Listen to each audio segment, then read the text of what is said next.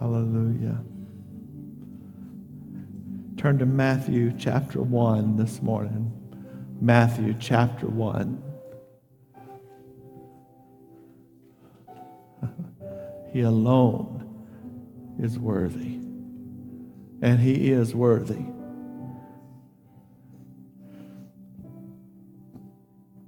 Matthew chapter 1, verse 18. Matthew chapter 1, verse 18.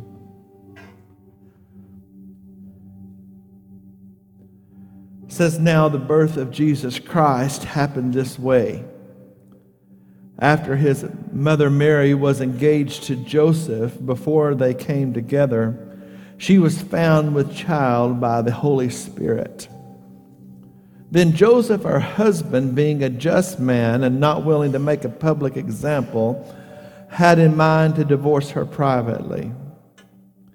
But while he thought on these things, an angel of the Lord appeared to him in a dream, saying, 'Joseph, son of David, do not be afraid to take Mary as your wife.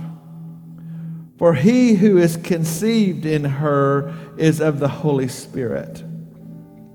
Now, can I say, just as a note right there, says that he, I think King James says that which, but MEV says he which is conceived in her, not it.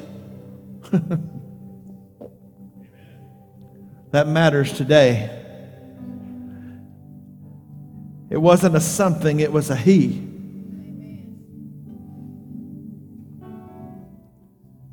He that is conceived in her is of the Holy Spirit. Verse 21.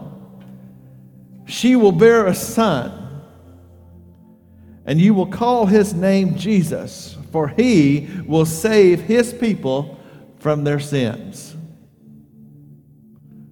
I think King James says he will save the world from their sins.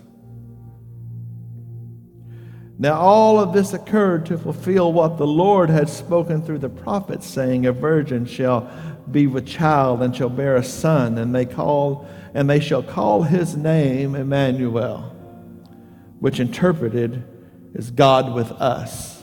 Aren't you glad he's with us?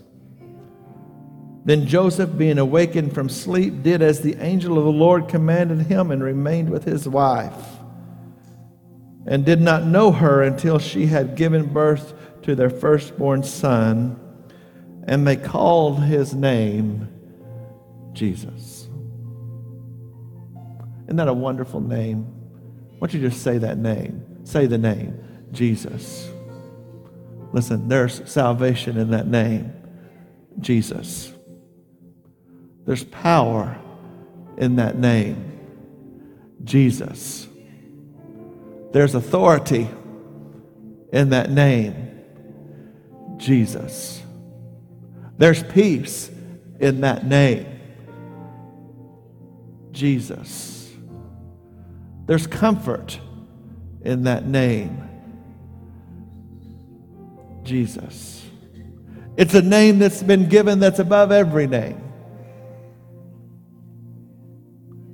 Jesus. And at that name, there's coming a time at that name, Jesus, that every knee is going to bow. In the earth, above the earth, beneath the earth. Every living creature, created and created being, is going to bow to the name above every name, Jesus. What a name. This morning I want to speak to you for just the next few moments from verse 21. It says that she shall, verse 21 says, "She shall bear a son, and they shall call his name Jesus, and he will save his people from their sin." Heavenly Father, we thank you today for your word, for the living word that became flesh. Lord, for the Son that was given. Lord, and we anticipate today his return. Lord, help us today as we bring forth your word. Lord, help it to touch hearts, change minds. Lord, I pray that your word is already anointed, that you would anoint the lips that deliver and the ears that hear to receive. And we'll thank you for it. In Jesus' name, amen. Amen. We'll call his name Jesus, and he will save the world from their sin. We touched on it Wednesday night. I want to talk about this Savior and what it means to be saved on this Sunday leading up to Christmas. I want you to read what the Scripture says and contemplate it just a moment. That he didn't come so we could have a holiday. He didn't come for red and green and for pretty lights and Christmas presents and family gatherings.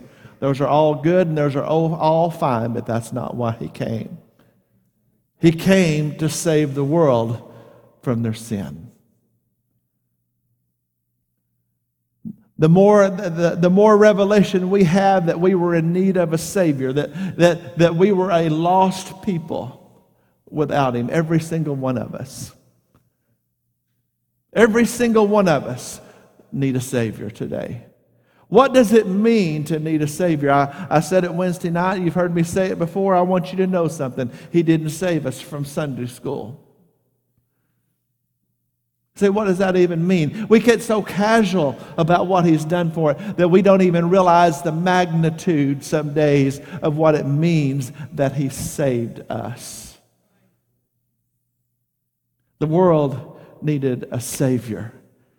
I want you to know something this morning, a few things as we open, just in opening remarks, that he didn't come because the world needed another religion. He came because the world needed a Savior. He came for one reason, and that is that he might destroy the works of the devil. That's what the Word of God says. It says that he came with one purpose in mind, and that was to destroy the works of the devil. Think of that. We were a fallen race because of rebellion. In all of his mercy and his grace from the beginning, whenever man fell, God offered a way back. It says when Adam and Eve, it says that God killed an animal for them and made for them a clothing of skin.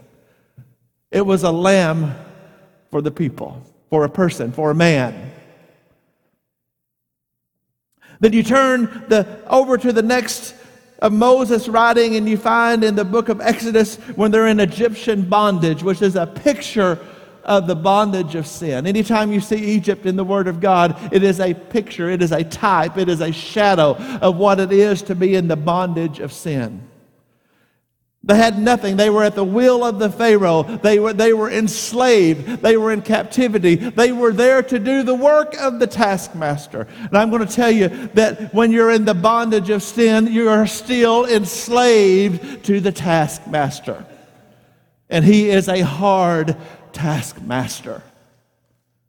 He makes demand on you that he will work you until he kills you. I want to tell you something else about what will work you until it kills you. Dead and dry religion will work you until it kills you, because it's just a taskmaster. You find that when Adam and Eve fell, that it was a lamb for a man. So then when you find whenever he's about to deliver the children of Israel out of the bondage of Egypt, and he established the Passover, he said, take a lamb for your household. The power of the blood is already expanding from a lamb for a man to a lamb for a household. So then you continue in the writings of Moses when Israel comes out and he begins to establish the temple worship, the tabernacle in the wilderness. You come to a time when he establishes the great day of atonement, And he says, once a year you will kill a lamb for a nation, for the sin of a nation.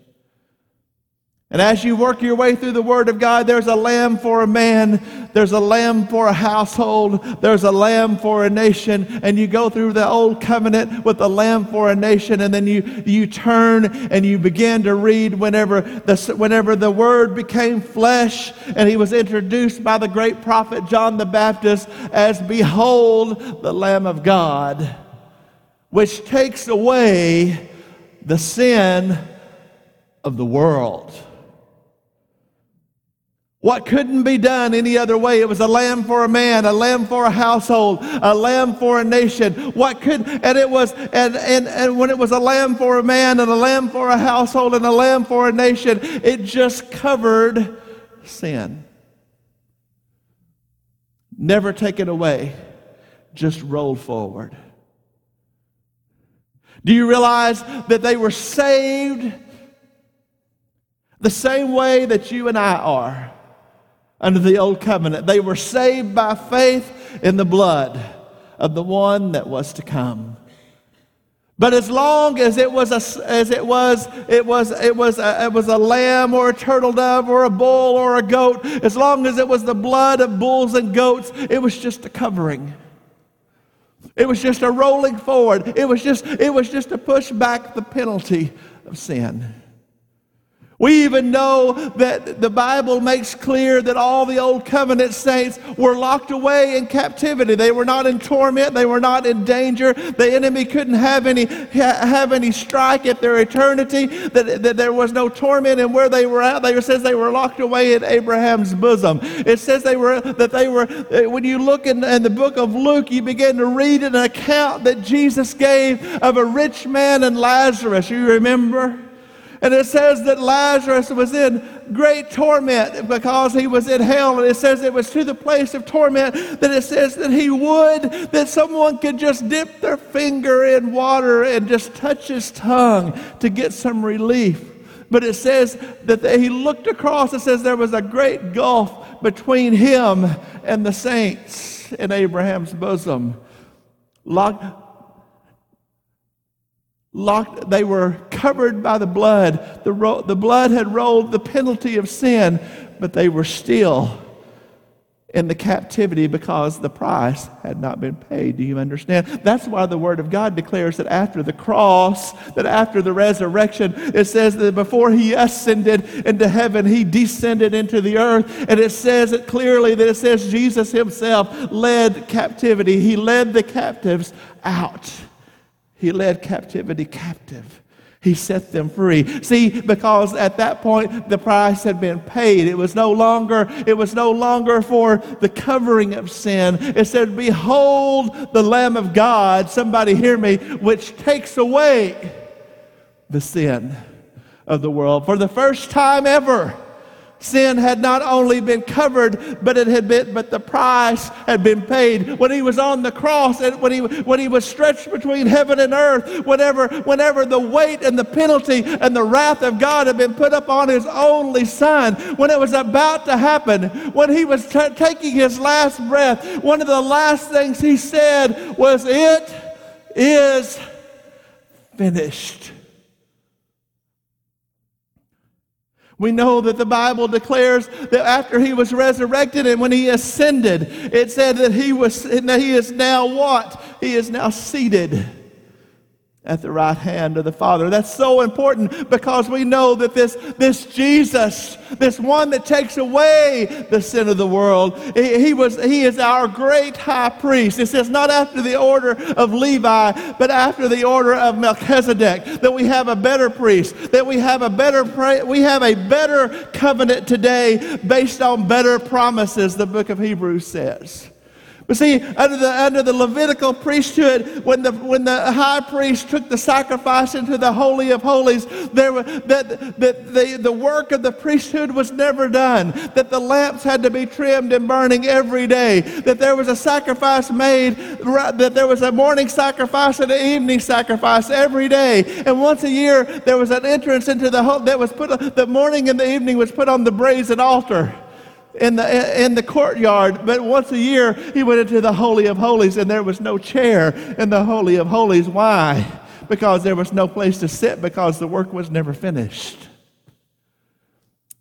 But we have this high priest who passed through the heavenlies, the Bible says, that now he is seated. Why? Because it is finished. He said, "You shall have a son, and you will call his name Jesus, and he will save the world from their sin." That's what we celebrate today. That he came the first time. And when he came the first time, it changed everything. We need to understand he saved us from something. You and me. And if he hasn't, he will. He's paid the price. What is this salvation? We talked about it at the end Sunday night or Wednesday night. We've got this idea that this salvation is a prayer that we pray. You may pray at your salvation to receive God. You probably certainly will. But salvation's not a prayer.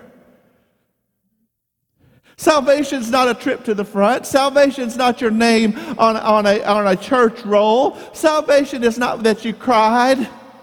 What is salvation? What does it even mean? It's not the end of it's not the end of your walk with God. It's the beginning. Salvation is not a one-time event. Salvation, I may initiate my salvation. I got saved. And I got news. I'm still on this earth. I'm being saved. I'm presently saved. And as long as I live on this earth and my faith is in what Jesus has done for me, I got saved. I'm saved right now. And I'm going to tell you, as long as I'm on earth and I'm walking with him, I'm being saved. See, salvation is a way of life. Salvation is not just a way of life. Salvation is life. John declares, in him was life. In the beginning was the Word. The Word was with God. The Word was God. The same was in the beginning with God. It says, in him was life.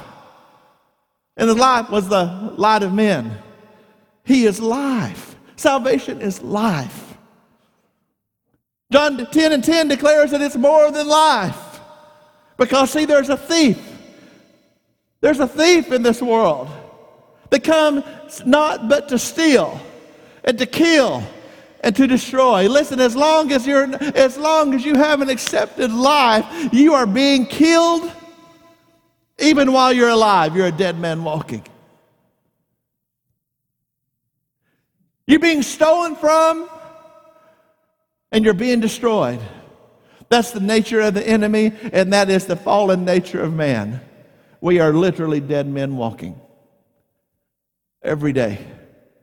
The thief comes for one reason: to steal, to kill, and to destroy. Make no mistake, without a Savior, without salvation, we're dead men walking. We're doomed. See, we didn't get saved from Sunday school. We got saved from eternal death. Never mind, but let's talk about something else, because there's something, because everybody talks about salvation in terms of the sweet by and by. I don't have to go to hell. I'm thankful that salvation spares me from hell. That's an eternal loss without God that never ends. And that is important. I understand that. But salvation's not just about the sweet by and by. What we need to understand about salvation is so much more than where I spend eternity. That's the most important thing, no doubt about it. But let's not talk about the sweet by and by. Let's talk about the nasty now. See, salvation's not just about my future. Salvation's about my now.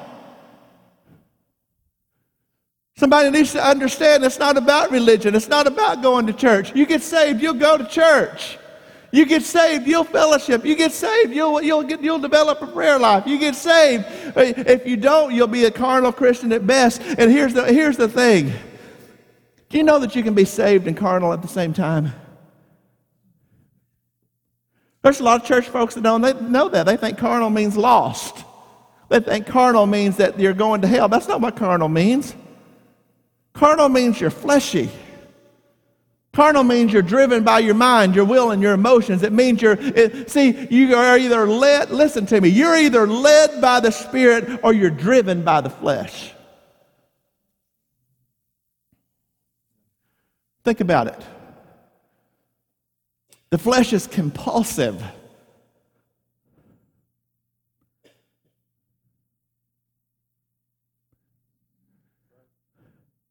Fleshy things drive you. The Spirit leads you. The flesh will drive you in a different direction every day according to the mood you wake up in. Hello? I'll say that again. Somebody needs to hear it. The flesh, if you're carnal, you can be on your way to heaven. You have a Savior and be carnal and be driven by compulsion and by your mind and your will and your emotions every day of your life. And it'll be a miserable existence. There's some people that don't know that you can be saved and miserable. I know you can be saved and miserable. How do I know? Because I've been there. And I've done that. If I died that night, I'd go to heaven. But I'm miserable in the day. Why? Because I'm driven by compulsion, by my mind, my will, and my emotions. That what happens around me is driving my mood. That the things that I'm living for happiness instead of joy. See, happiness is a mood. The church world today has bought the idea that God wants you happy.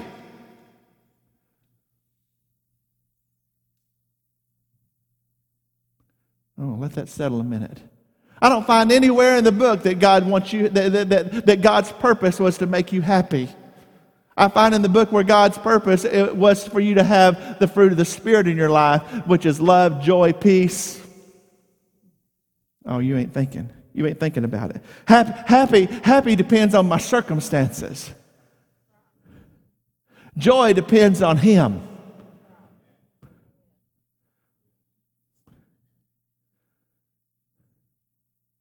Paul and Silas were beaten half to death, locked in the lower dungeon in stocks. Didn't know what tomorrow held. But somewhere in the darkness, along about midnight, the Bible says, that somehow, some way, while they're locked in jail in the lower dungeon, in the filth and the stench of the sewer, locked in stocks and bonds and beaten half to death, somehow they found a way to begin to bless His name. I doubt they were happy. Do you think they were happy? I think they were full of joy. Because see, joy, you can have joy no matter what your circumstances are. I'm talking about how we live with the idea that salvation is about eternity, whenever salvation is about life. Certainly eternal life, for God so loved the world that He gave His only begotten Son, that whosoever believed on Him could have what? Eternal, everlasting life. Certainly it's about eternity. But He says, the thief cometh not but to steal and to kill and to destroy, written in red, so as Jesus is the Word that was made flesh speaking. He says, but I am come that you might have life. Salvation. But He didn't stop there. He said, I'm come that you might have life, and that conjunction means that there's two things being connected. So it's not life, and He's giving you some descriptive words. Have you always read that wrong? It's not life, and then He's going to describe your life. It is life and something. Two things. Conjunctions connect two things, right? He said, but I am come that you might have life and life more abundantly. One's about eternity, one's about now. Oh, somebody hear me. Salvation is not that I say a prayer and I don't have to go to hell. Salvation, I talked about it Wednesday, sozo is the word, sozo. It's when I began to read, I was studying in the book of Acts. I told you Wednesday night, every time I think I've exhausted Acts chapter 2, how many of you know Pentecostal preachers study Acts chapter 2 a lot? Dalton, you will study Acts chapter 2 a lot. And every time you think you've squeezed every drop out of Acts chapter 2, another squeeze brings another eureka moment.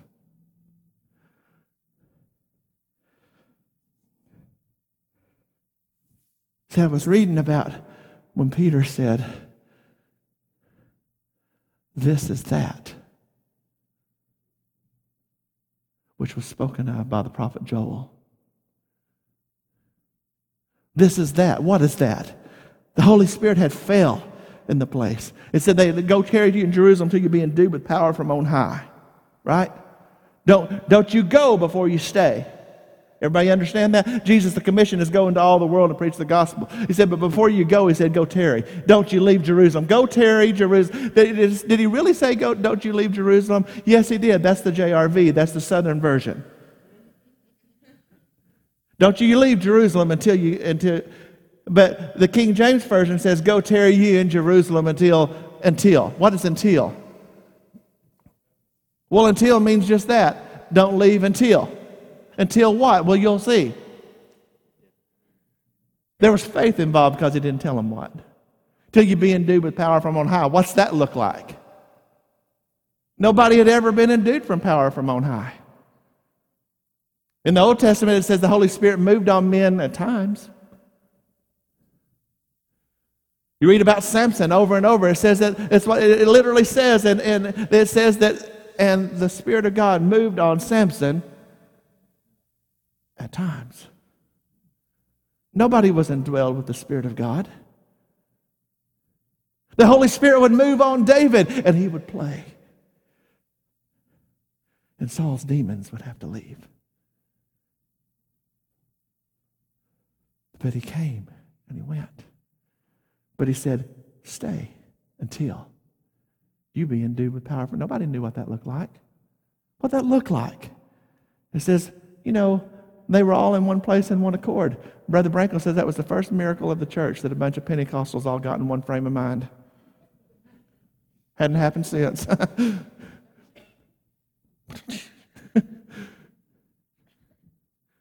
They're all in one place in one. It says, and suddenly.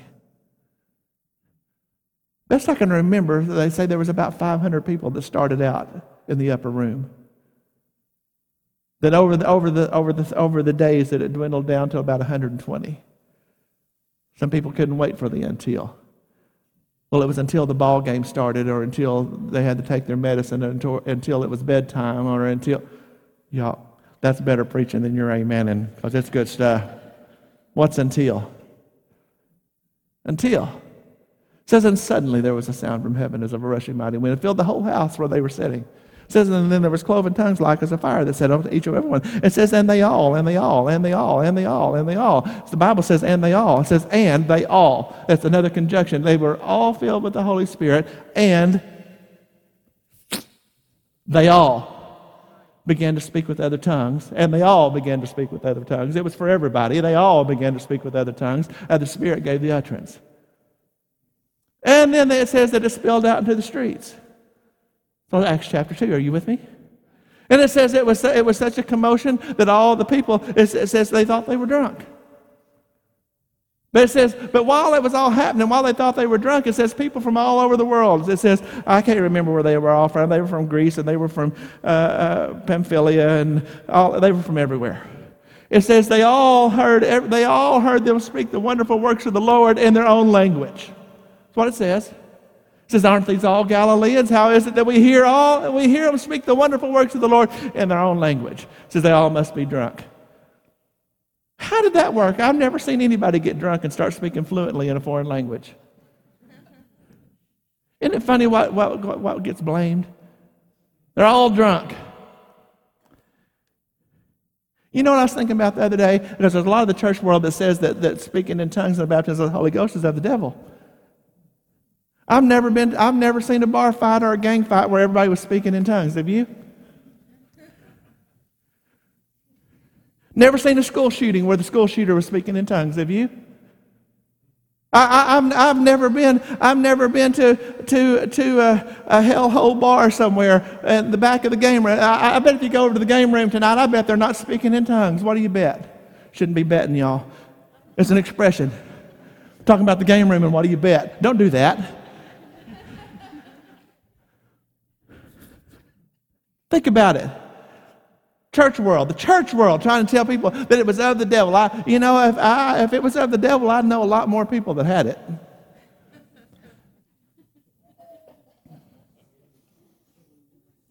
Just want you to think about that. He says, these are all drunk. And Peter said, these people aren't drunk as you suppose. It's just 9 o'clock in the morning. And he didn't know it was 5 o'clock somewhere.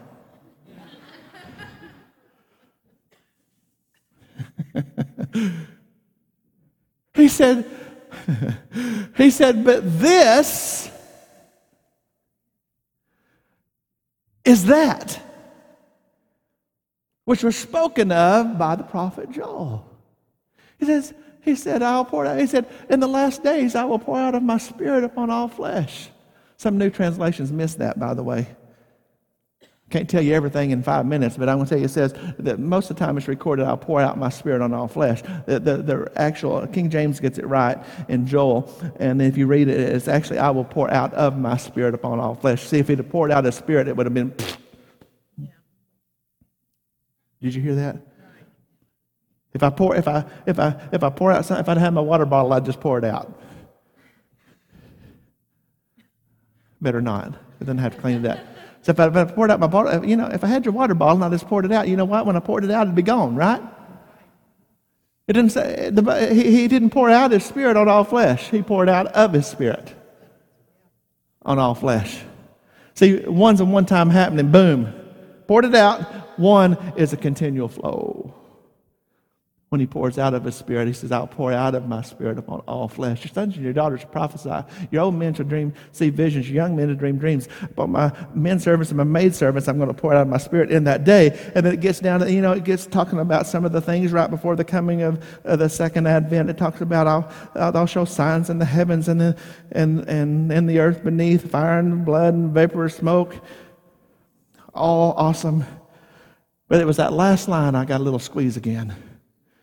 It says, and it shall come to pass in that day that whosoever shall call upon the name of the Lord shall be saved. Woo! Saved from what?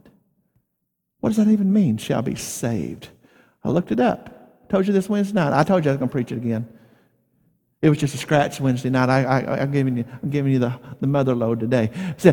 It says, whosoever, it shall come to pass that whosoever shall call, in that day, that whosoever shall call upon the name of the Lord shall be saved. By the way, all of you that subscribe to some doctrine that God's chosen the winners and losers in advance, you have to deal with whosoever. There's doctrine out there that says that there's people that are the elect that are chosen to be saved. Nothing they can do. It's irresistible grace. Nothing they can do about it. They're going to get saved if God wants them saved. And if He doesn't want you to be saved, there ain't nothing you can do to get saved. That doesn't deal with whosoever. It shall come to pass in that day that whosoever, that's anybody that will, call upon the name of the Lord shall be saved. And by the way, He said that God is no respecter of persons. What He does for one, He'll do for another. Doesn't hold up to Scripture. But saved, what is saved? At 11:47, what is saved? Because we think salvation is about eternity, and it certainly is. But what about now? What about saved and miserable? Man, I may get a call from headquarters talks about, you can't talk about being saved and miserable. I'll talk about being saved and miserable because people do it every day. People do it every day. If they die, they're going to heaven, but they're miserable now. That's not fruit of the Spirit. What is saved? Sozo. Well, I looked up simple definitions first, and it said, whosoever should be called upon the name of the Lord. I just plugged in the definition. Is that all right? Am I doing any harm to the Word of God if I just define the Word and plug it in? It shall come to pass in that day that whosoever shall call upon the name of the Lord shall be delivered. I thought, what? Since this is that was spoken of by the prophet Joel, Peter, and you're quoting him, I better go see what Joel said. And Joel didn't say whosoever shall be called upon the name of the Lord shall be saved. He says it shall come to pass in that day that whosoever shall call upon the name of the Lord shall be delivered. That's what Joel says. Go look it up. That's what he said. Delivered. I was once in Egypt's bondage, but deliverance came to me. There's probably not two people in this room that knows what that's about. But I'm bound by sin no longer, for the Son has made me free. I am dwelling now in Canaan, Jesus' blood availed for me. I am free from condemnation, for the Son has made me free. I was once a slave to Satan, and he worked his will in me. If I paint you the picture of those people in Egyptian bondage, when they were held by a Pharaoh who was the type of the enemy, and they were in bondage to sin, which is what Egypt represents. And you know that whenever it says if you'll have a lamb for your household, if you'll apply the door to the doorpost and the lintel of your life, and you will come in the house and you will shut the door, he says, I'm going to cause the angel to pass over at midnight. He said, but when I see the blood. Somebody ought to shout, when I see the blood, I will pass over you. God said there was all those plagues that every time that there was a plague dealt, it says, and God hardened Pharaoh's heart. And we know that in Romans it said he said, I hardened Pharaoh's heart so that I could show my power in him. Woo! And he said, Moses, he said, I've hardened his heart, and he said, but tonight, he said, when you go in to eat that dinner, he said, have your shoes on, have your clothes on, have your waistband, have everything you have. He said, and when you get ready to eat, get ready to leave. He said, because tonight, whenever I pass over the land of Egypt, he said, I am going to deliver my people with my strong right hand. He said, I'm talking about what it means to get saved. I'm talking about what deliverance is. Because you know what they did in Egypt when they got delivered. God didn't make them happy where they was at. Oh, somebody need to hear me. God didn't make them happy where they were at and say that you're going to live with me forever, but be happy where you're at. When he delivered them, he brought them out. Y'all are boring people. What's wrong with y'all? He brought them out. What's wrong with us? He brought us out. Salvation is not I get to spend eternity. That's not it. That's eternal. That's the promise. That's certainly the most important thing. But what about now? When he saved me, he delivered me. Somebody needs to hear me.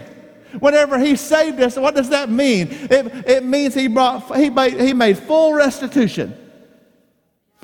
Paid in full.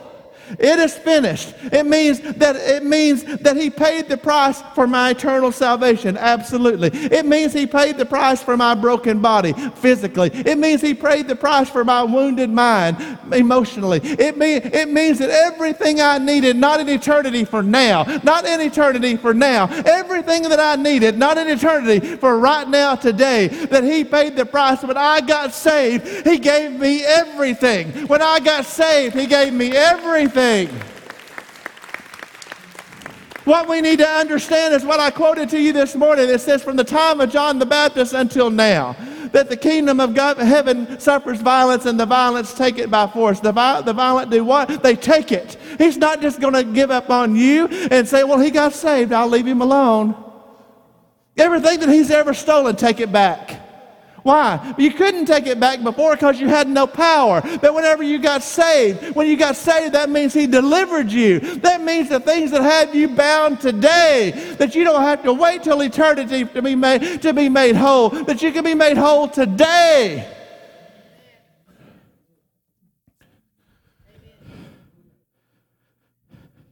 That means if you're bound in addiction, deliverance will come to your life by the blood of Jesus. The same blood that will keep you out of hell will break the bonds of addiction off of your life today. That means if you're strung out on meth, that he'll break. I've seen him do it. He will break the bondage of meth off of your life today. It means if you can't quit sipping, if you can't quit puffing, if you can't quit sucking on stuff, that he will break it off of your life today. The things that are controlling you, if something's in control of you, he's not. Sir, ma'am, he'll break the bondage of pornography off of your life today. Boy, people in church don't want to talk about when it's the number one. That is the number one thing that is threatening your children and the church and going on across the spectrum. Nobody left out. That is the number one issue facing the church today, and nobody's talking about it. And I came by to tell you this morning that when you got saved, if you will realize that it's not just about eternity, that it's about now, that the same blood that saved you in eternity will break your bondages today if you'll just believe him, if you'll just go back and take. See, you didn't have any power to take it before, but now you have the power to take it back. Take back control of your life because you didn't have it. He gave it to you. You didn't have the power. You couldn't do it before. But whenever he saves you, life more abundantly, life eternally, life more abundantly today, take it back. Salvation is more, way more than I get to spend eternity with God. That's long term. And that's the critical. Absolutely. It's important. The most important. But what about now? What about now? You know what people need to hear from the church? That God will help you now. Come on, church. People need to hear. They don't need hope tomorrow or 20 years from now or when they die. They need hope now. You need hope now. I need hope now. Now.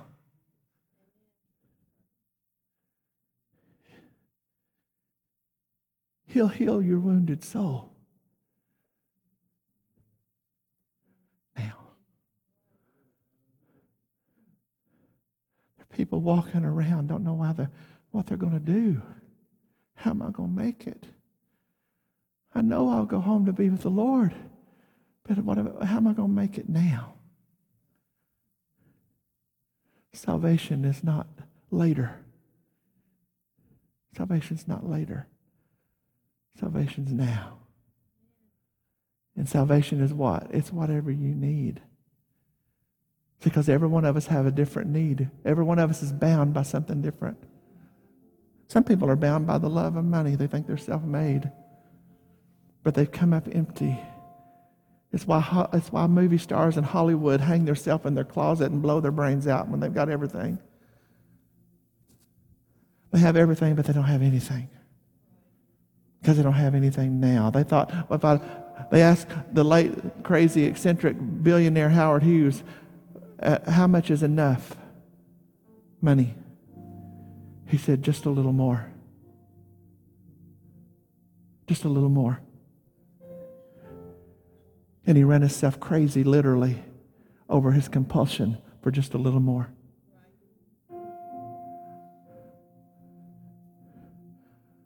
Why do people that are headliners, that their name is known in every household in America?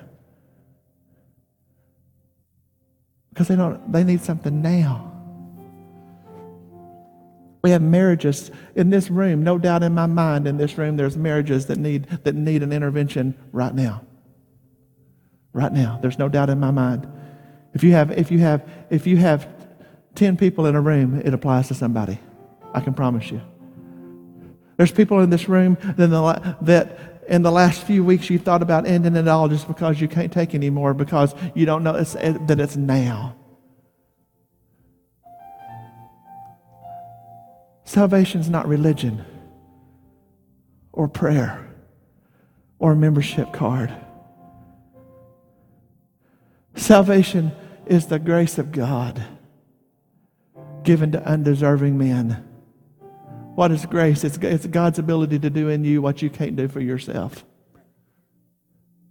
I'm saved by grace. Say it a different way. I'm delivered by grace through faith. I'm delivered by I'm going to say it right so people understand it. Make sure I get it right, because people parse words. By the grace of God, I'm delivered by the faith in Jesus. I get there. I receive God's grace through faith in Jesus Christ. It'll save me in eternity. It'll deliver me from hell. But it'll change my life and deliver me now. Church, it's now. The world needs this message now. This church needs this message now. I need this message now. There's somebody that needs to know. There's people, scores of people, either watching live or in this room, that they think, I have tried and I have tried. There is no way I can get out of this. And you're right. Until you realize that it was the blood that we talked about that brought salvation, and salvation is about more than eternity. Salvation is about life. And the power of God comes by His grace in His salvation. It's delivering power.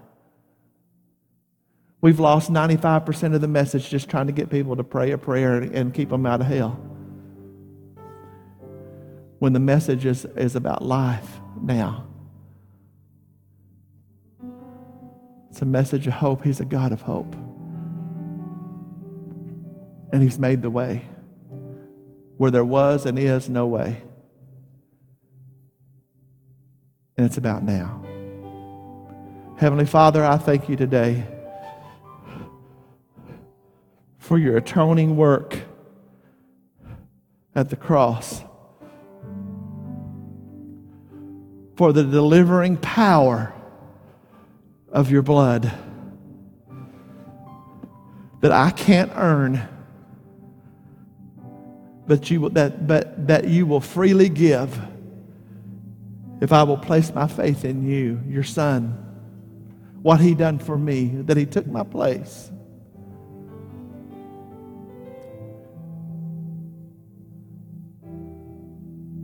I put my faith in Him. That is my belief, and not just that I mentally believe it, but that I put my belief in action, that I act on it. Faith is active, and faith is now. Lord, I thank You that I have an active faith in an atoning blood, and You shall call His name Jesus, and He will save the world from their sin. He will save you today. Maybe you're already on your way to heaven. Father, there are people here are already on their way to heaven. If they die, they're going to go with You. But in the now, they need the delivering power of the blood of Jesus that comes through the Holy Spirit. Lord, we need You today. Lord, I trust that You're moving in hearts this morning because of Your word and the power of Your Holy Spirit. Every head's bowed, every eye's closed in this house this morning. Every one of them. No one's looking around. If you're here this morning and you said, Preacher, that's me. I'm going to heaven, but I need the delivering power, the saving power of the blood of Jesus in my life today, in my now. Is that you this morning? Across this place, nobody's gonna make a spectacle of you, but you need to make a move of faith. You need to make a move just by an uplifted hand. Is that you this morning? Yes, I see you. I see you. I see you. Is there another one? Is there another one? I see you. Yes. Is there another one? Nobody's looking around. It's just me. Is there another? I need the there's another. I need the delivering power of God in my life, in my now. Is there another? Scores of hands have went up all across this building. Is there another? You're not alone. The enemy would have you believe you're alone. You're not alone. Young man or dad, you're not the only one in the struggle. You're not alone. Is there one more? Is there one more? Stand across this building. Stand across this building. Everybody that can and will, would you just in your own, would you stretch your hand towards heaven as an act of faith across this building? Would you do that? Say, why do you have me lift your hands? Because all across the world and all over the world, an upraised hand is the sign of surrender. I give up. It's a sign of praise to a heavenly Father, and it's a universal sign of surrender. Lord, I give up. Yes, all over this building. In your own way, in your own words, with your own mouth.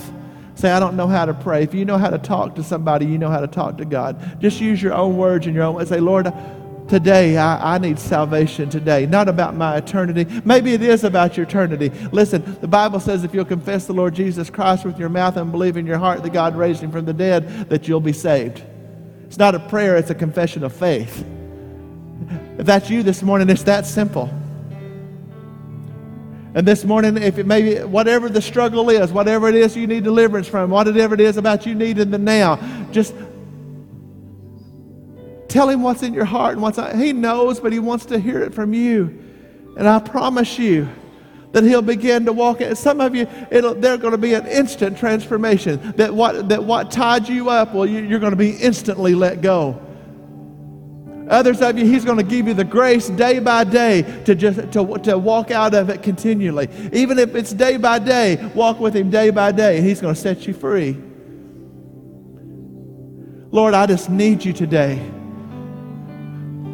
Lord, maybe it's the first time I've understood that it was more about eternity, more than just about where I spend eternity, but that you came for me to have life and life more abundantly. God, I need you today.